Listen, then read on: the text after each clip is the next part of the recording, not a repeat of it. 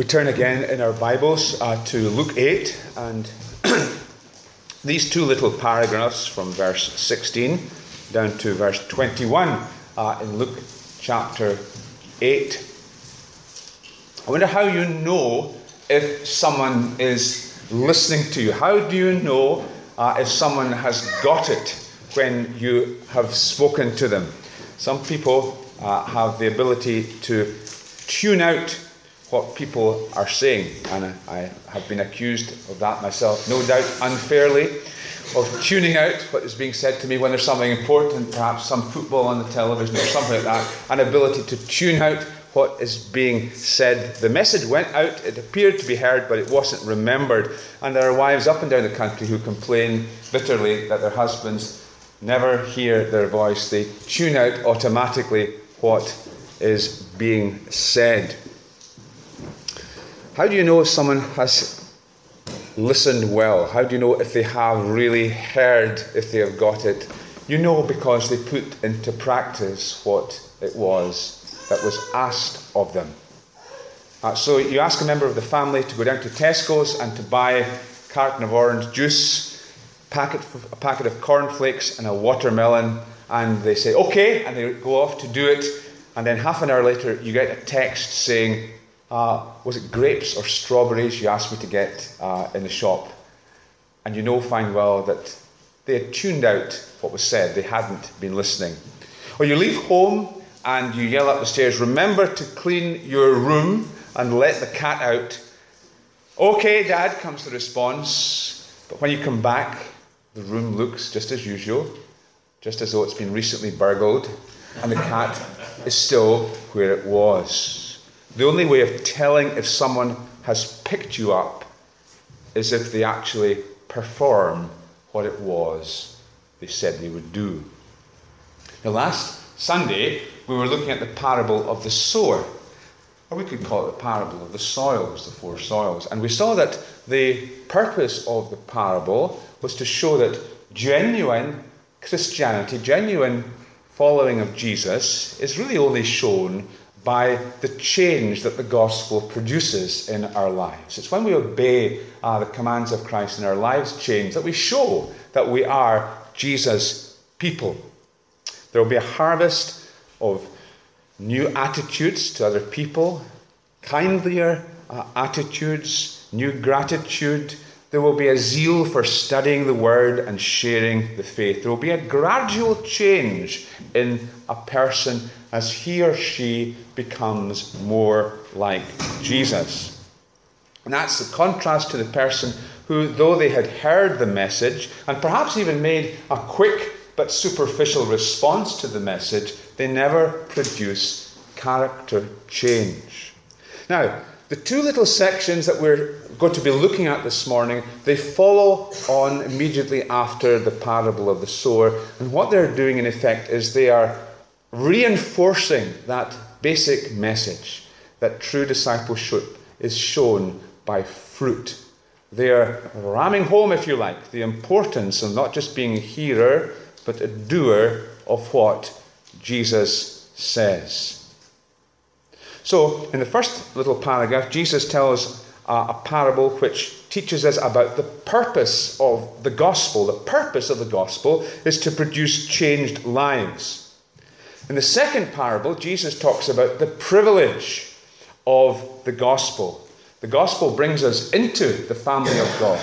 Those who are in the family of God are those, and those only, who hear and obey what Jesus has said. And in between, we have Jesus' exhortation to consider carefully how you hear. So we're going to look at these three heads in turn. First of all, then, looking at the purpose of the gospel. The purpose of the gospel is to produce changed lives. No one lights a lamp and hides it in a jar or puts it under a bed. Instead, he puts it on a stand so that those who come in can see the light. Jesus used the same illustration in the Sermon on the Mount, back in Matthew chapter 5, verse 14. So I think it's fair of us to assume that the meaning of this illustration will be the same as it is back then. And in the Sermon on the Mount, Jesus has a more expanded version of it.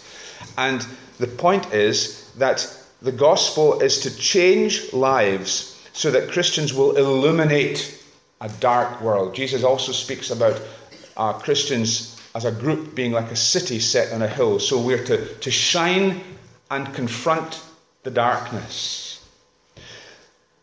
When we think of some of Jesus' parables in the modern day, we have to kind of place ourselves back into a different era. It's hard to really appreciate fully the significance of a candle or a light in a city where we're continually surrounded by lights, where there are street lamps, where the concept of complete darkness is sometimes hard for people to grasp. But imagine, if you will, the power going off, the electricity in your home going off in the middle of winter. You got out of bed, you went to turn on the switch, and there's no response, still darkness. And so you walk to the door, you crack your shin on the end of the bed, you go down the stairs, you step on a set of roller skates that's been conveniently placed on the landing, and you nearly break your leg. Eventually you get down to the kitchen, you struggle over to that cupboard where candles are kept for such an emergency. You manage to light the candle, and now you can see. And with this candle, even though it's old-fashioned lighting, it's still shedding a light by which you can walk. And the obstacles are now made plain, and you're able to go back to your room without injuring yourself and get dressed and prepare the breakfast or whatever needs to be done. Christians are to be like light. We bring the light of Jesus into the world about us so that people can see things that they would not see without the gospel. Without the gospel, people are blind to reality. They live in darkness, they are bumping around, and they are hurting themselves spiritually. They need people who have the light of Jesus in their lives and who are living openly and consistently as Christians, so that they are known as Christians, and so their deeds, their lifestyle is in tune with their profession, their words. People who light up the darkness, who confront the darkness around. The Christian then is someone who's ready to point to Jesus as the Saviour, as the one who said, "I am the light of the world. He who believes in me shall not walk in darkness." See, the world without the Lord Jesus quickly becomes a very dark place. People without the light of Jesus in their lives can soon slip into lifestyles which are dark and harmful. We all sometimes feel the atmosphere where there is no Christian witness. Sometimes, for example, it can be a very aggressive atmosphere, or an atmosphere which is loaded with innuendo, sexual innuendo, or where there is jealousy and so on. And the Christian is someone who's to shine the light of Jesus into this and confront the darkness and show needy people the Saviour they need to deliver them. Now, lights in Jesus' day were wicks in clay vessels with oil in them. And we are, Christians, we are simply clay vessels. Sometimes we've got lots of cracks in us. But we, by God's grace, bear the Spirit of God. And by God's grace, He enables us to shine, to bring something of the light of Jesus into the darkness. Now, if your home was in darkness, in this hypothetical power cut, and you had a candle, it would be crazy, wouldn't it, to take the lit candle and put it under your bed. It would be a fire hazard for one thing. It wouldn't be very sensible for the other thing, because it would obscure the light. You would take that candle, wouldn't you? You would place the candle in the most prominent part of the room so that that light, which is not powerful light, it's just a candle, but it will shine as far as it can. It will illuminate the dark room. In the same way, the person who thinks that they're a Christian and yet isn't shining for the Lord may be deluding themselves. You sometimes hear people say, well, my faith's a private matter. I don't like to talk about it.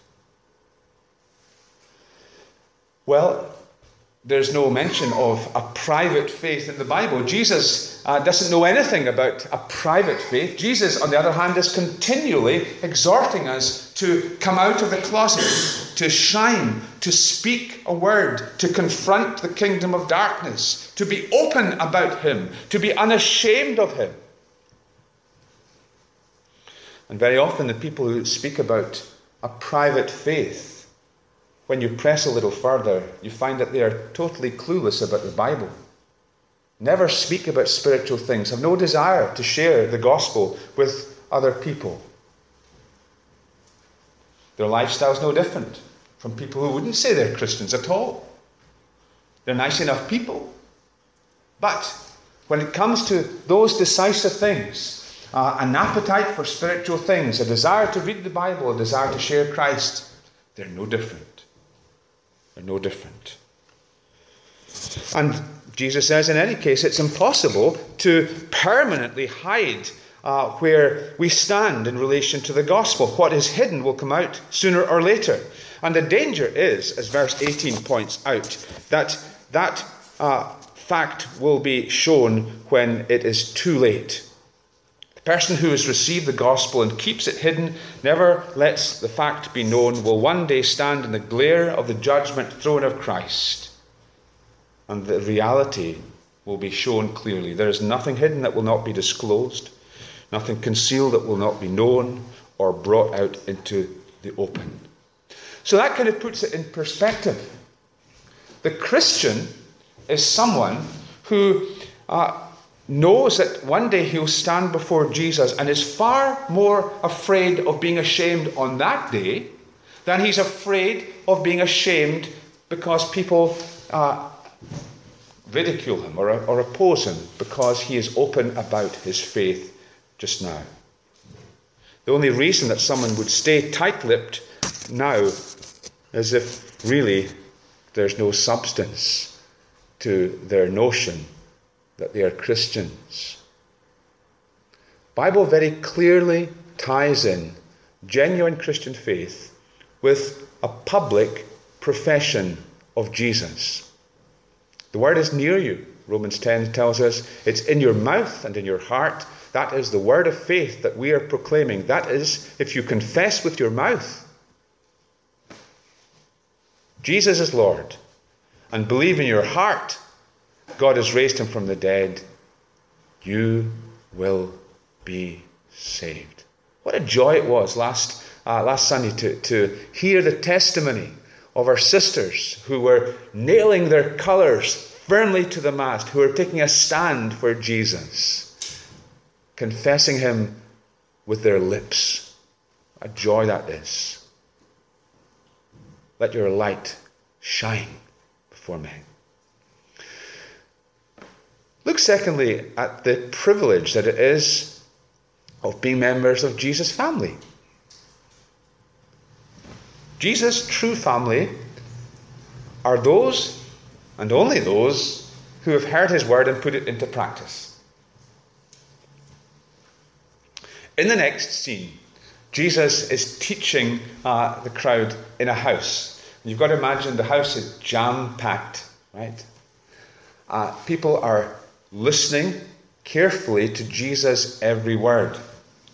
And just as Jesus is teaching them, somebody comes in and kind of sidles up to Jesus rather gingerly and interrupts his teaching, whispers in Jesus' ear, "Jesus, your mother and your brothers are waiting for you outside." Now it's interesting, isn't it, that Mary and Jesus' brothers, or we should say really his half-brothers, think that they have a right to interrupt our Lord's ministry so that they can speak to him.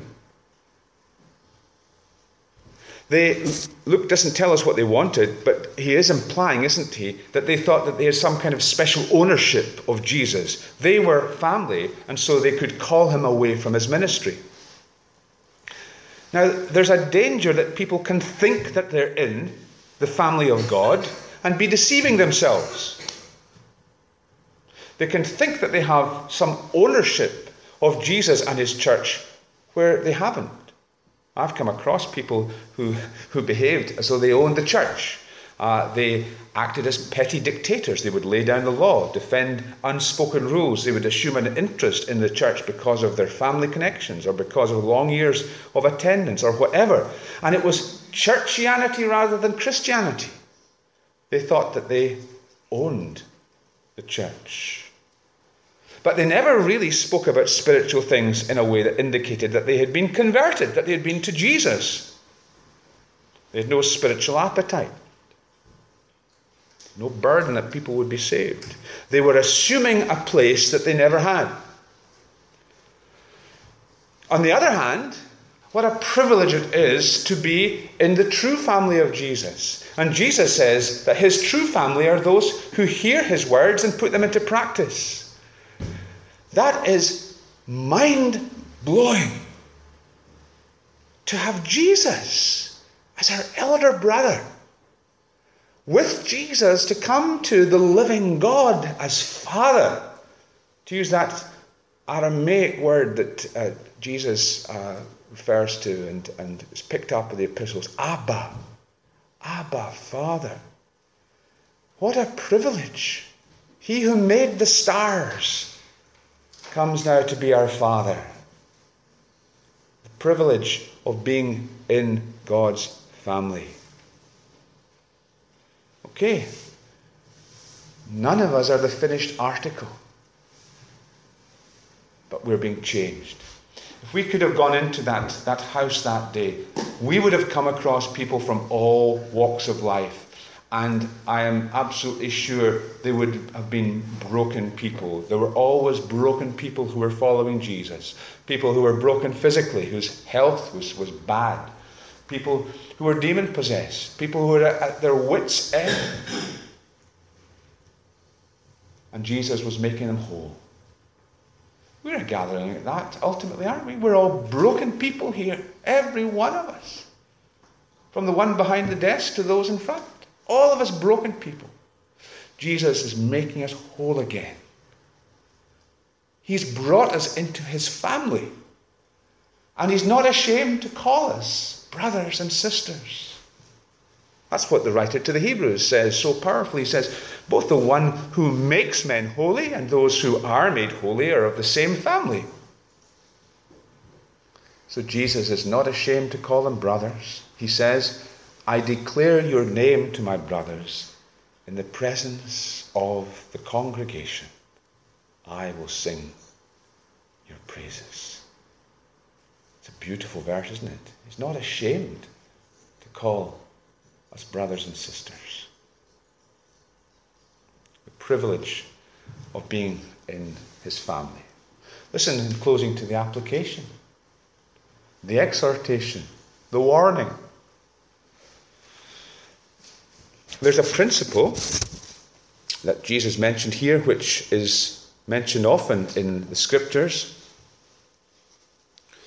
It's the principle of being blessed through obedience, addition through obedience, subtraction through disobedience. Whoever has will be given more. Whoever does not have, even what he thinks he has, will be taken from him. What does that mean? It means the true Christian who is responding obediently to the Bible will grow in her understanding of the Bible. Understanding is not a case of filling our minds with facts. Wisdom in the Bible sense is not that you're smart, you know a lot, but that you're obeying what you do know. And as you obey what you are taught in the Bible, you're given more. You will grow in your understanding of the Bible. Insofar as you're putting into practice what you already know, you'll grow wiser. But, on this other side of the coin, if we're not doing that, then I'm afraid what we already have is taken from us. We grow duller in our understanding. And there's a sense in which eventually this book, this revelation of God is taken from us. We lose all handle on God's word to us. This was very powerfully illustrated once back in the 17th century. Some of you might have heard of the Puritan writer Thomas Goodwin. And he was really a scholar. He was a writer. He's left a lot of very great writings. But Goodwin had great admiration for a very fiery preacher by the name of John Rogers, who preached in Dedham. I think Dedham is in Norfolk, if I'm not mistaken. But it was in the country, and he was a country preacher. We'd probably say he was a fire and brimstone preacher. And this very scholarly Goodwin wanted to go and hear Rogers preach. And he gives an account of a journey that he made to go and hear this fiery country preacher who was preaching midweek. I took a journey to hear him preach on his lecture day, and Mr. Rogers was preaching on the subject of the Scriptures. And in his sermon he fell into such an expostulation with the people about their neglect of the Bible. The people weren't hearing the word of God. And he impersonated God to the people. He said, "Well, I have trusted you so long with my Bible, and yet you have slighted it. It lies in such and such houses, all covered with dust and cobwebs. Do you not care to listen to it? Do you use my Bible so? Well, you shall have my Bible no longer." And then Goodman says he literally picked up the Bible that was lying on the lectern, and he walked away from the pulpit with the Bible. And then, as it seemed that he was going to go out of the church, taking the Bible away from them, he turned round and again, taking the part of the Lord most earnestly, he said, this time taking the part of the people, he said, "Lord, whatever you do to us, don't take the Bible from us. Kill our children, burn our houses, destroy our goods. Only spare us your Bible. Do not take away the Bible." And then he turned again, and this time again he impersonated the Lord and said to the people, "Say you so? Well, I will try you a little while longer. Here is my Bible for you.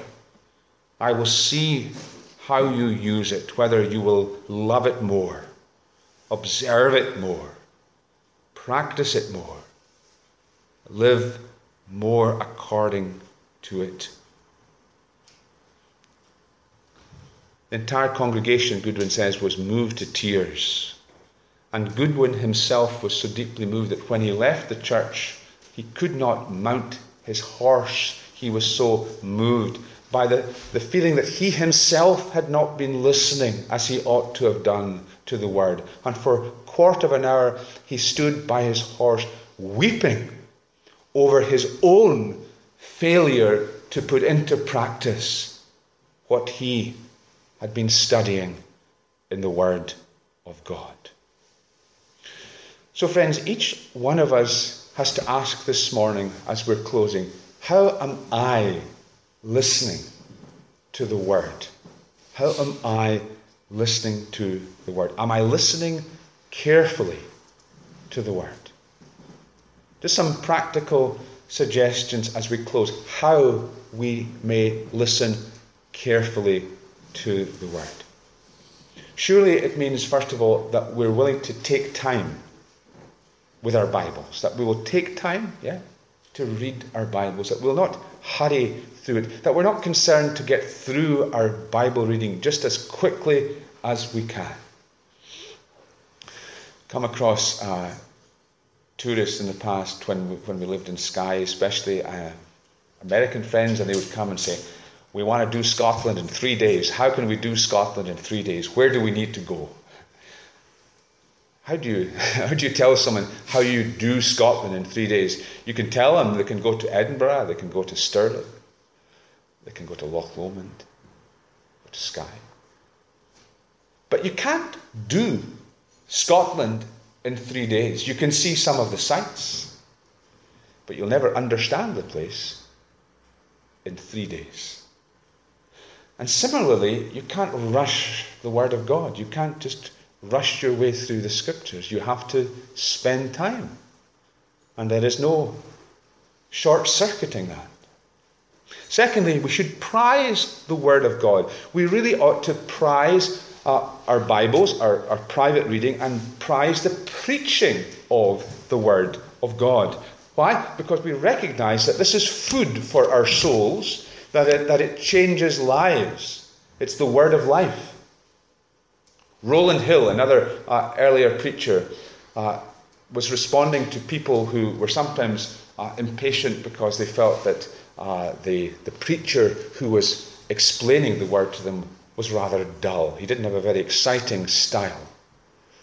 And he used this illustration. He said, if you were to go to hear the reading of the will of a relative who had died, and you were expecting to receive a legacy, you would not complain about the manner of delivery of the person who was reading that will. Why? Because you had a great interest. You knew there was something that was really important for you to hear. Well, that's the same with the Word, isn't it? There's so many incidentals, aren't there? People could quibble about the peculiarities, the distinctives of what a group does when it gathers to worship. But in the end of the day, what we have is the gold that God has given us, the Word, the life-changing Word. And we prize that. Also, if we're going to listen carefully to the Word of God, then we need to watch that we don't listen theoretically to the Word, rather than practically. As we hear the Word, let's not use the Word as some kind of a football that we kick about, So when we hear the Word of God speaking of the election of God, that He chooses us before we were even born, we could spend ages knocking that one around. But rather, a proper response is to bow in wonder and gratitude that God should have concerned, should have thought of me before I had done any good deed to warrant His love. Unmerited love. Or if you're reading about justification, you respond to it by stopping trusting in your own goodness and instead just trusting in Christ's goodness. Refusing to try and justify yourself by putting up a facade of reputation, hiding your sins from others, or putting others down so that you look better, or trying to balance out your evil and your good deeds to get credit with God. We stop that whole game and we trust in Christ. Or if we're reading about how God sanctifies us, how He makes us holy, we seek holiness. We respond to the Word of God by pursuing love, by wanting the growth of real Christian love in our lives, so that we're looking out for the best interests of those around us, of our neighbour, despite the cost to ourselves. So listening carefully means being practical in applying the Word that we hear. It means also that we don't fall into that trap of hearing the Word and applying it to somebody else. Which we do, don't we, so often? If you're like me, you do. We think, oh, what a good word for so-and-so. Or what a shame that so-and-so wasn't here to hear that message today. That's not how we are to sit under the Word of God. It's a word for ourselves to be applied to ourselves. And then finally, if we're listening carefully to the Word, then we will be trying under God to measure in our lives practical progress, visible progress. How am I getting on under God's Word? How has it really changed me over the week? How is it helping me with this besetting sin in my life? Am I gaining the victory over it because God's word is shining like a searchlight upon it? I'm examining myself, looking for progress. Jesus' people are the people who hear his words and put them into practice. It's as simple, it's as absolutely vital as that. Take care how you listen. Let's pray. Our Heavenly Father, we thank you for your word to us this morning. We pray, Lord, that we would put these principles into practice, that we would not be hearers only of the word, but doers also. Help us, Lord, we pray, to have the meek, submissive spirit that loves to hear your voice and respond in faith and obedience. And may this, O God, be to your glory. In Jesus' name.